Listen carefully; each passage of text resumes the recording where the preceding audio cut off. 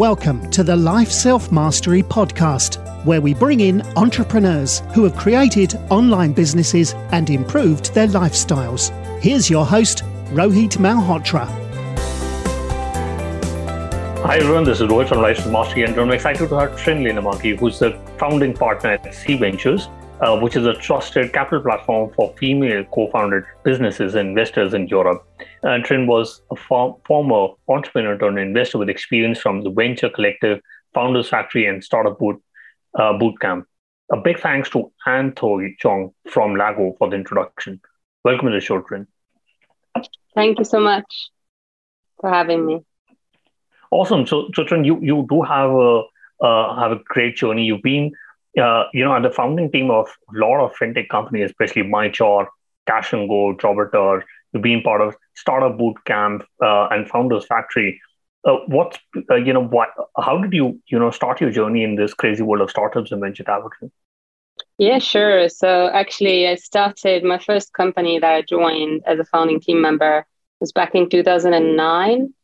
Just after the recession, or almost kind of coming out of the recession. And it was actually a consumer credit company back at the days when FCA hadn't yet regulated the UK market for consumer lenders. Right. So I had an opportunity to build up two companies in consumer lending space. Had a lot of experience from there and a lot of learnings. And then after that, I felt that it's not quite the industry I want to stay involved for a long time because you're dealing with very vulnerable customers and wanted to move away from that. And I set up a company in 2014 in London that is actually an HR tech company and ran that for 3.5 years with my co-founder and sold my shares back to my co-founder and went into investment side. I was just always curious on how investors think about how to best, convince them to back my company and had my own lessons learned in my previous company as well, how hard it actually was. And I actually, my first role was at Startup Bootcamp. And there we actually backed fintech companies. And also we were backed by corporates, mainly by banks and financial institutions. We had some great companies out of our programs. We had Railsbank, we had Pentabank, some of the really good, well-known names, and a bunch of other great companies as well. And I then headed to Founders Factory's investment team, where I looked after investments on behalf of EasyJet, The Guardian, Aviva, and another PE fund actually from Asia. So my kind of coverage was very much across different sectors. So I looked at media tech companies, I looked at travel, aviation. I even did a due diligence on an airline company, believe me or not. And looked a lot into insurtech, fintech, AI, and deep tech. And then actually, I was invited to join a new fund, the Venture Collective, that was just being set up in the US market. And it was a great opportunity to join and see the journey of building the fund from ground up. So I joined the fund, didn't stay for very long because I had a calling to really support female-led businesses, and I wanted to go back into building while also investing, but focusing particularly on the European market and UK market where my network is, and that what actually led me to build C Ventures. So super interesting. And what would you believe would be your biggest takeaways from your time with Founders Factory and Startup Bootcamp, especially for listeners, who would want to jump from, an operator role to say an investor role? Absolutely. I think, Founders Factory and Startup Bootcamp are very early stage investors. They're accelerators, right? So the models are very different. I would say that working in an accelerator investment team is incredibly intense. And, if you can handle that, it really prepares you well to move to larger VC firms, because you don't only diligence the companies, you do that as well, but you also have to,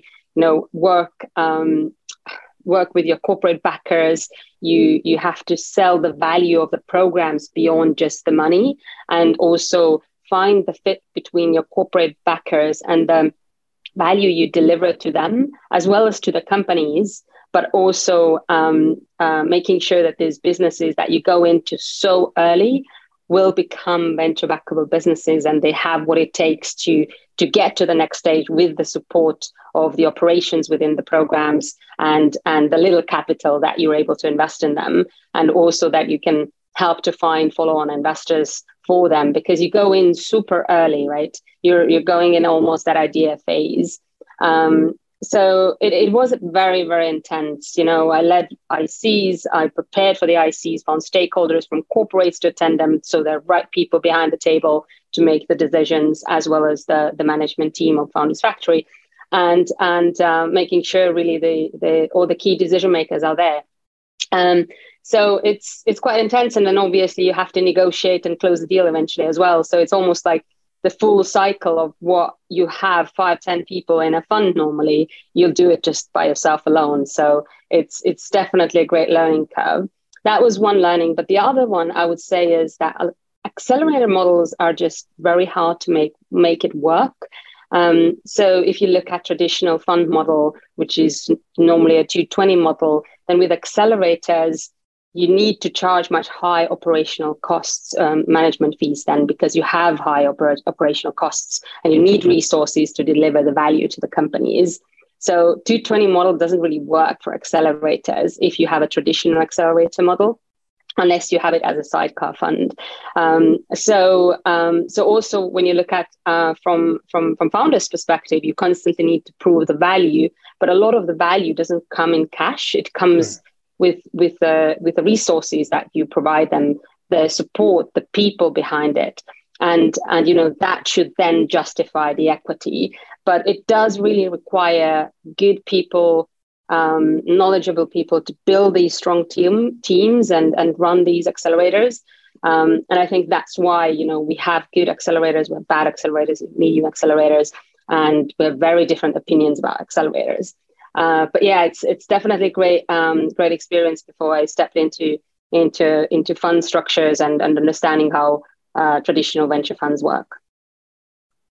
Interesting, and I agree that it's not only the money; it's the resources and the advice, which is so valuable for founders.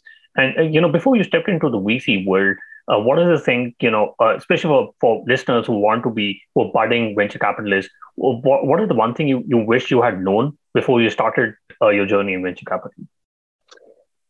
Yeah, I think there are quite a few things. I think one thing is, what I didn't think about is really understanding how venture capitalists really work, how the models really work, the fund model and the economics behind it. And, understanding how much money you need to raise and multiple times in order to actually make the economics work. And also that venture capital world historically, and it still is, it's made to make wealthy people more wealthier. It is very hard to make it work if you don't come from wealth, because it's so network driven, particularly the fundraising process itself. And the other thing actually that I would say, and that is more, not just from a fund management perspective, but if you want to go and work in a VC or be a VC, associate, analyst, principal, partner, however your career progresses, the management of your time, how you constantly pulled in different directions, and you need to start saying so many no's that you just, never thought you would have to do that. And it's almost impossible to please everyone, because it's just very easy to lose yourself in this world and forget that you have life outside of that. And it almost becomes your identity. And you want to help so many people, but it's just, as much of you out there, and you have to prioritize. You need to prioritize your time a lot. And I think managing and prioritizing your time will become the key skill set that anyone would need in this industry. Today, I have an interesting stat for you to denote that the founder of Beautiful Lives increased the social media presence by 10x. They managed to publish consistently and effortlessly using a robust social media management tool called Social Pilot. Social Pilot is a cost-effective social media tool that helps businesses scale their social media marketing efforts. Use livesellmastery.com/socialpilot to get a 14-day free trial. Interesting. You made an interesting point that you need to come from either for wealth or have a big network. But what if somebody doesn't have that wealth or the power or the family? Can somebody from scratch build a network and do well in venture capital? I think you can, yes. I mean, you have to hustle a lot, I mean, if you look at some venture capitalists, you look at Harry Stebbings, for example, right? Yeah. I mean, he's built his firm based on his podcasts and what he did with entrepreneurs and venture capitalists before, and really learning throughout that journey, right? So I think there are different ways to approach it, to be honest. Building your network from scratch is very hard. It requires the same hustle it requires as you building a startup, but the sell is even harder because you're not just selling a product. You're selling that they have to take a bet on you and trust you with the money. And it's not just a million or 500K. It's hundreds of millions or maybe even starting off from 30 to 50 million. So it's the trust that isn't quite there yet, and it takes time to be built. So I would advise anyone who's starting it just to start with this relationship building journey very early on, and start with high net worth, start with family offices, start building these relationships, start sharing deal flow, and there from onwards. Start building relationships with institutionals, because it takes the longest for them to actually get to know you and understand if you have what it takes to actually build a fund. That makes sense. And you started C Ventures where the goal is to close a gender funding gap, where you're helping our female founders, and you built a C Catalyst and Founders program, which is supporting founders. So how are you helping female founders in their journey? Yeah, so when we usually bring in 10 founders per program, and we set it up as a program because otherwise it's just really hard to manage it. So we select usually 10 companies out of 200 during 6-week process of sourcing. That was the latest stats we had. And when we bring them in, we actually open up our networks of VCs, angels, bring them through the program through different sessions, like one-to-one sessions we organize, office hours. We give every founder actually a mentor among VC. So what we're trying to do, we're trying to almost make venture capital more transparent and transfer all the knowledge to founders before they go and start raising these venture capital rounds. So they understand how VCs think and why they think so, and how they can really adjust their pitch, adjust their vision accordingly, and understand why it's so different to raise money from VCs versus angels or bootstrapping it, and what is required for the business to actually raise capital from VC funds and what the expectations are. And then we have different sessions from fundraising, one-on-ones to financial modeling, storytelling, pitch decks, but really about what VCs want to see. We bring in Sequoia, we bring in Stride VC, we bring in other great funds who talk from their perspectives of what they want to see. And obviously these mentors who are then involved, hopefully these organically convert into checks at some point, because this relationship is built in time. We actually have seen 40 checks last year from our investor community, and we had 25 companies. And these 25 companies actually ended up raising about 28-30 million. It might seem a little, but if you think it's just 1.5 years, and they're all pre-seed seed companies raising average 1.5 million rounds, then it was actually really impressive to see that. Interesting. And a company can never build defensibility on day one. But what are your thoughts on how can a company build defensibility over time in a specific sector?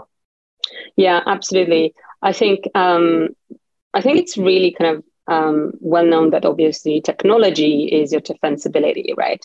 But I think today your moat can be also community, building a strong ecosystem or community of customers, these loyal people who are in your community, and will bring in new members is almost free marketing, right? So if you can build a sticky community and engage community, then I think you're lowering your customer acquisition cost already very early. And you just need to prove out the consistency there. And also, I think the strong brand positioning that is constant, and finding a strategy how to be heard and seen. I think it's really important and gives the edge to a lot of companies who might not have the tech defensibility. So we've looked at companies and we've invested in companies that perhaps doesn't have the strongest tech defensibility, but have the community and the brand positioning that is completely right. So yeah, that's just some of my thoughts. Got it. And how do you analyze the venture growth market, especially in the UK and Europe? That's a good question. Actually, it's something that it depends. I think what you want to get out of me on this one. But I think mostly what we see is that founders need to listen more to the customers and absorb the competitors, as well as the trends within their market. And if we look at UK and Europe, for example, oftentimes when founders want to expand from UK to the rest of the Europe, they don't take into consideration the constraints around language barriers, cultural barriers, regulations. And these are the things that, oftentimes founders haven't thought through when they put that on the deck, for example. And the other thing is what we always want to see is, is there an opportunity to expand beyond Europe and UK? Is there an opportunity to expand to US? How many players are there already? Or if there are strong players in the US market and they are actually tackling with that problem in Europe and UK, then, can this be replicated here? And really comparing these. Oftentimes we've even spoken to US investors who invested in similar space, and just to understand what are the reasons they never expanded to European market, for example, if they have a company in their portfolio and so on. Got it. And if you look at companies like Uber and Airbnb, they in the initial days, invested in the thought that they would have a big market size. But obviously, they went on to become, decacons and, some really big companies. But how do you look at, market sizing, and how do you assess market timing risk? Yeah, it's a really good question, particularly around market timing, because how we look at market timing actually is how we think about it. And when we look at companies, we think about it every time. Could have this company existed 5 years ago? And if so, is it really a reason why, they're building it today? And probably there are competitors out there who are already doing this. And the other thing we think about often is, is the market ready for that? We think about it a little bit less, but we want to see enough validation in terms of, okay, show me that the market is ready, there is a demand. But why I'm saying I'm thinking about this a little bit less is because I think if it could have existed before, it's an automated pass for me personally. I wouldn't look at a business that isn't innovating, looking into the future. But a great story, actually. When I launched my previous business, we actually went to the market 2 years too early. And I really lived that through. And, the HR, the recruitment sector we were selling to, they definitely weren't ready for the technology that we had built. So 2 years later, I felt they were ready. Now in pandemic, they were definitely ready. So these, economical, political situations also really kind of drive that thought process. And also, like, we look at, how many competitors there are already on the market. In a way, seeing a few competitors is good signaling, right? If it's too competitive and there's no differential advantage, we would really struggle. In terms of how we assess the market sizing is really about do do they actually understand how big the problem is that they're solving? And what we look at it more from a practical perspective as well. We want to see founders, because they're pre-seed stage, to show that they've really gone out there and done the market research, spoken to their customers, maybe gotten some of them to sign up, 500 to 1,000 free signups maybe in the wait list before they actually go and start generating revenues or launch the product. This is what we would want to see, that there's this homework done in a more practical way, rather than just putting a TAM and SAM on the market slide, right? Interesting. And what do you think would be your biggest miss when it comes to, your biggest hit when it comes to as an investor? And, especially when you get a big hit, does it really change your mindset on how you invest into startups?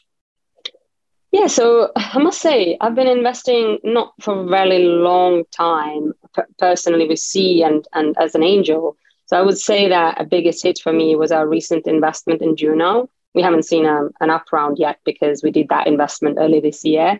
But when we diligenced the company and looked at the market, it really made us realize how big the gap in the market is, because Juno is actually an educational investment platform for women, and very much tackling with what Ellevest is doing in the US, but more from an educational perspective. And what we realized is, what we are trying to do here with C is also get more women to start investing, right, in our companies and in any companies out there. But in order to do that, we need to give women the tools and education in earlier age life cycle to understand how to even handle their finances better and start thinking about investing, when they're in their 20s, early 20s.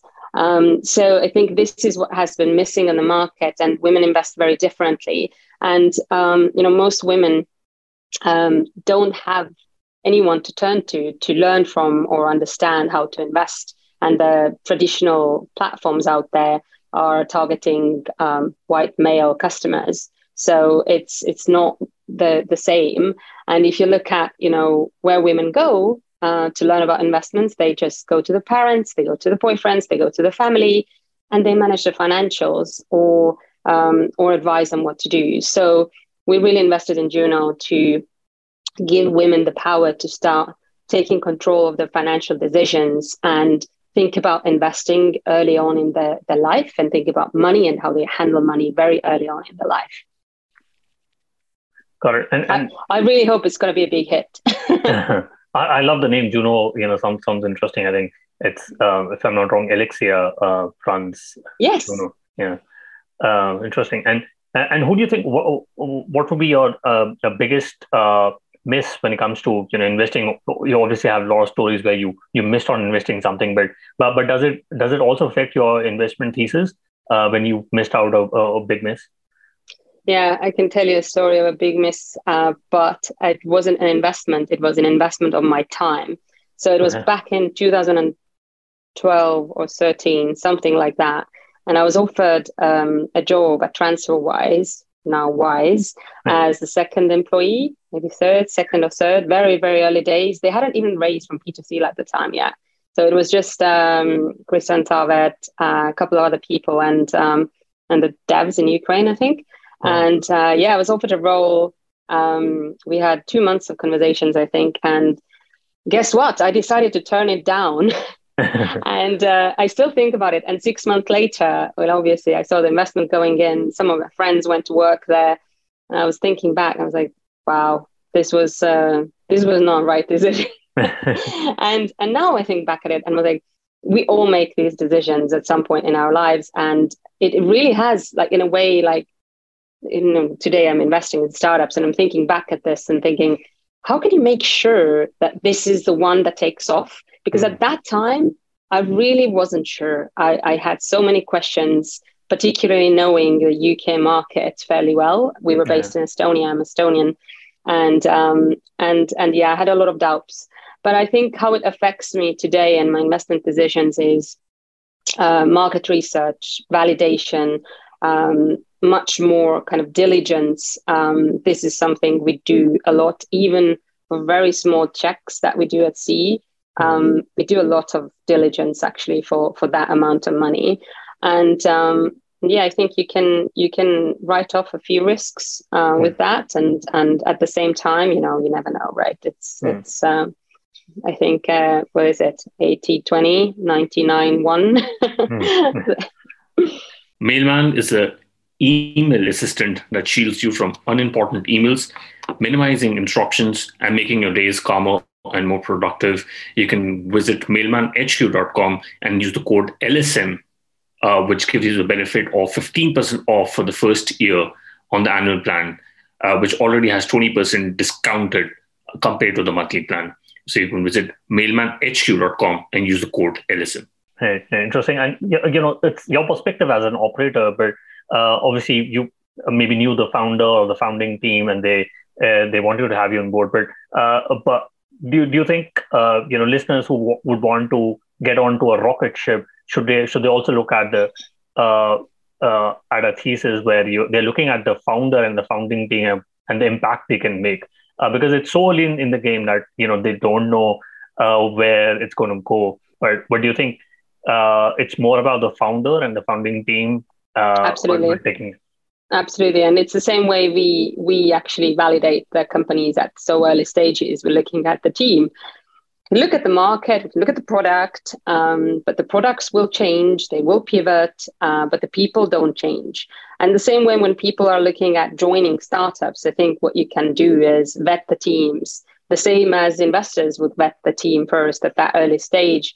And particularly the expertise of the people, the founders, their experience within the sector, how technical they are. Do they have the tech capability? Their ambitions, their vision for the company, and really how they bring you along the journey with their vision as well. But very much coming down to the experience of the founders eventually. It makes sense. And I want to talk about C Ventures. What is the portfolio construction? How do you look at diversifying your portfolio? Sure. So we actually have built our portfolio construction model in a way that we would deploy about 30 tickets over the next 2 years and dedicate about 30% on follow-ons. And as a small fund for a 10 million fund, that it doesn't really give you much room for follow-ons, but I would say that 10 million is the minimum fund size where you can start doing follow-ons. Otherwise, we are telling today to our founders which funds can actually follow on potentially based on the fund size and why they need to ask funds how big the funds are and if they can do follow-ons. But in terms of going back to our thesis and construction is we're looking across 4 key sectors actually. We're looking at healthcare, fintech, future work and sustainability. And our primary focus is actually in the UK market, about 70%, and the rest of the 30s in rest of the Europe. And, as every fund, we have modeled in some write-offs as well, and some bigger bets, some smaller bets, but probably wouldn't go into too much detail at the moment. Got it. And I wanted to understand, can you increase the ownership, especially as a small fund, can you increase the ownership into your best companies, since you're also looking at following up on your investments, at least, I would say around 20%? Is that something which is possible? Yeah, absolutely. That's what I'm saying. Like, I think you need to look at least minimum 10 million fund, but I would even say that it's too small. Like 20 million fund starts giving you more flexibility of doing follow-ons in about 30% of usually the standard is 30-40% of the companies. Yeah. And we follow that standard as well with our small fund.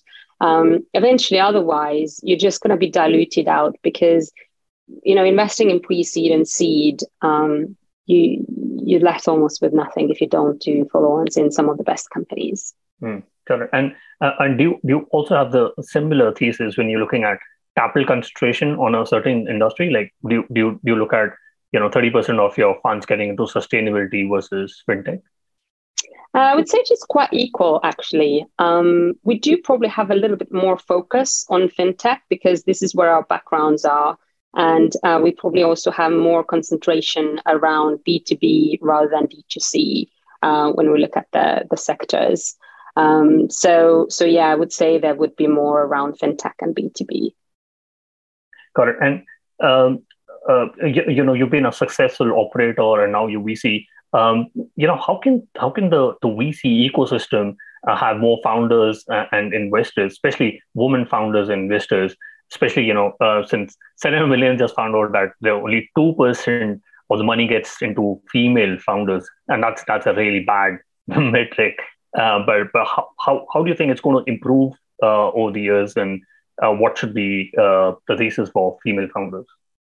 Absolutely, I think there's so many ways to look at it, right? I think what we are trying to do right now, and one way to look at it is give women who are open to start doing angel investing an opportunity to actually put in small tickets into the rounds that they normally wouldn't get access to.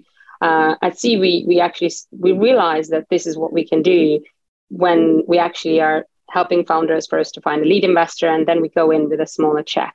But these smaller checks that we put together at the moment for our SPVs, many of these investors are actually small ticket angel investors who come into these deals, and they wouldn't be able to get on these larger cap tables of 7 million, 5 million rounds with 5 to 10K checks. And we're trying to give these female angels the opportunity to almost get access to these venture-backed rounds through us.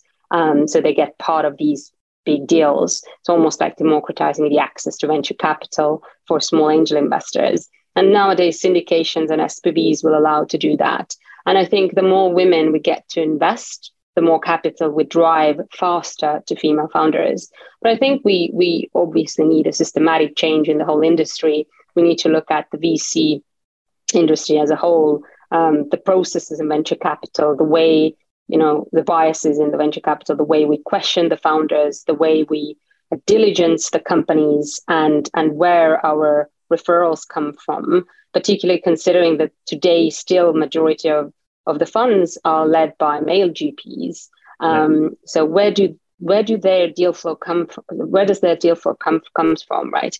And I think for that you need also more women VCs. You need more women decision makers in funds and in higher positions, so they can participate the ICs. They have the votes. They can take the calls, and they can drive these investments in order to actually make a difference. And oftentimes it also comes to what the industries that women understand better, where there are massive gaps in the market, and male investors maybe just don't understand these markets well enough, don't have networks within these markets.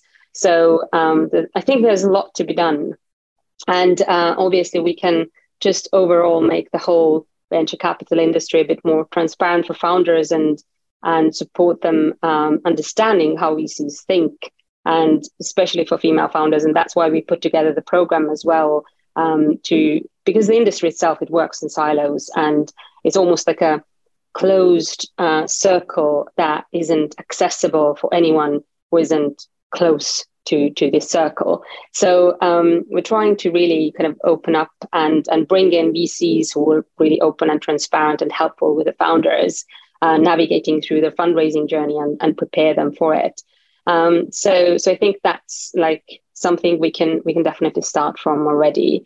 And yeah, not depending even on gender, but everyone to look at sectors where women are innovating and just doing a little bit more work to reach the businesses that are founded by women.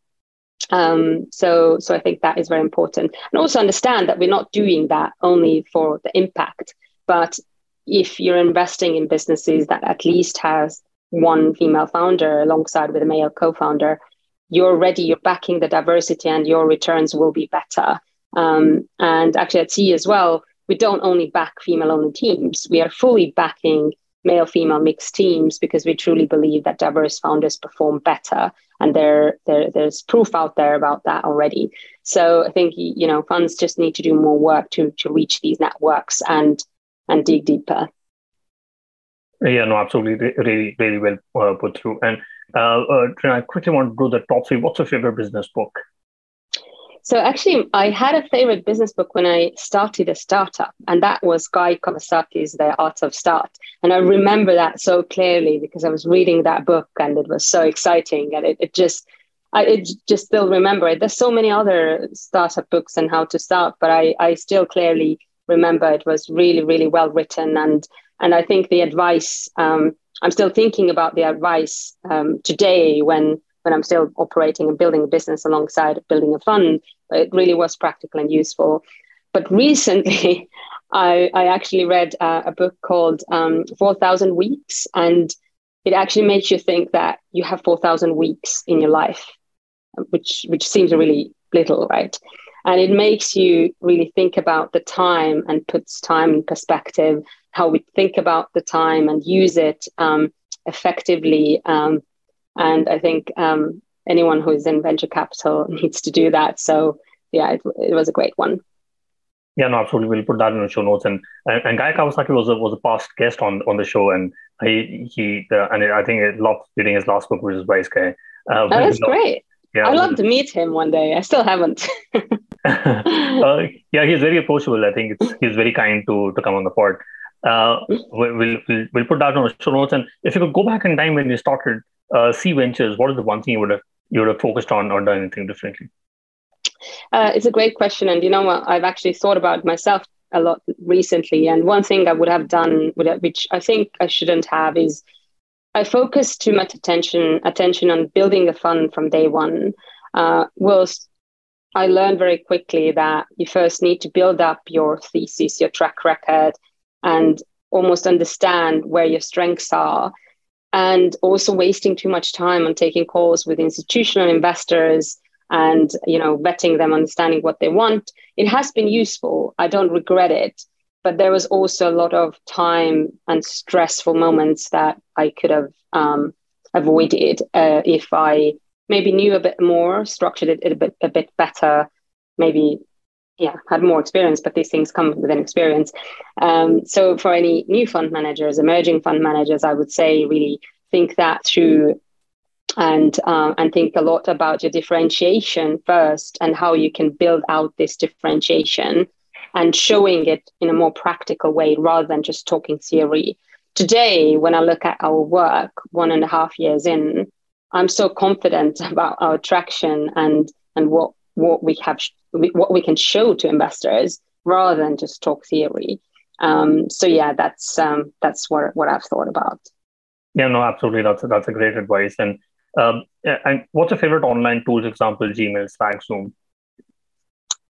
Good question. I'm really simple when it comes to online tools. Can you imagine? I still don't use Superhuman. Everyone is using it from VC industry, at least. But I would say Gmail is my world still. But Monday is a great tool. We use Monday for a lot of things today when we still don't have funds to invest in a very good CRM for deal tracking or monitoring. So we use Monday for that, but we also use Monday for structuring our tasks, our days, our priorities, but also building our lists. So yeah, it's been great, to be honest. We need to grow out of it at some point, but it does the thing for now. Yeah, no, absolutely. We'll put that in the show notes. And Trent, what is the best way people can reach out to you and know more about C Ventures? I think my LinkedIn would be the best to reach out to me. And then I can come back to you with my email if we could continue our conversations. Got it. We'll put that in the show notes. And Trent, thank you so much for taking our time and speaking to us. I really enjoyed my conversation with you. Thank you for having me, Rohit. Thanks for listening to the Life Self-Mastery podcast, where we teach you how to start and grow your online business. For more information, visit Rohit's blog at www.lifeselfmastery.com.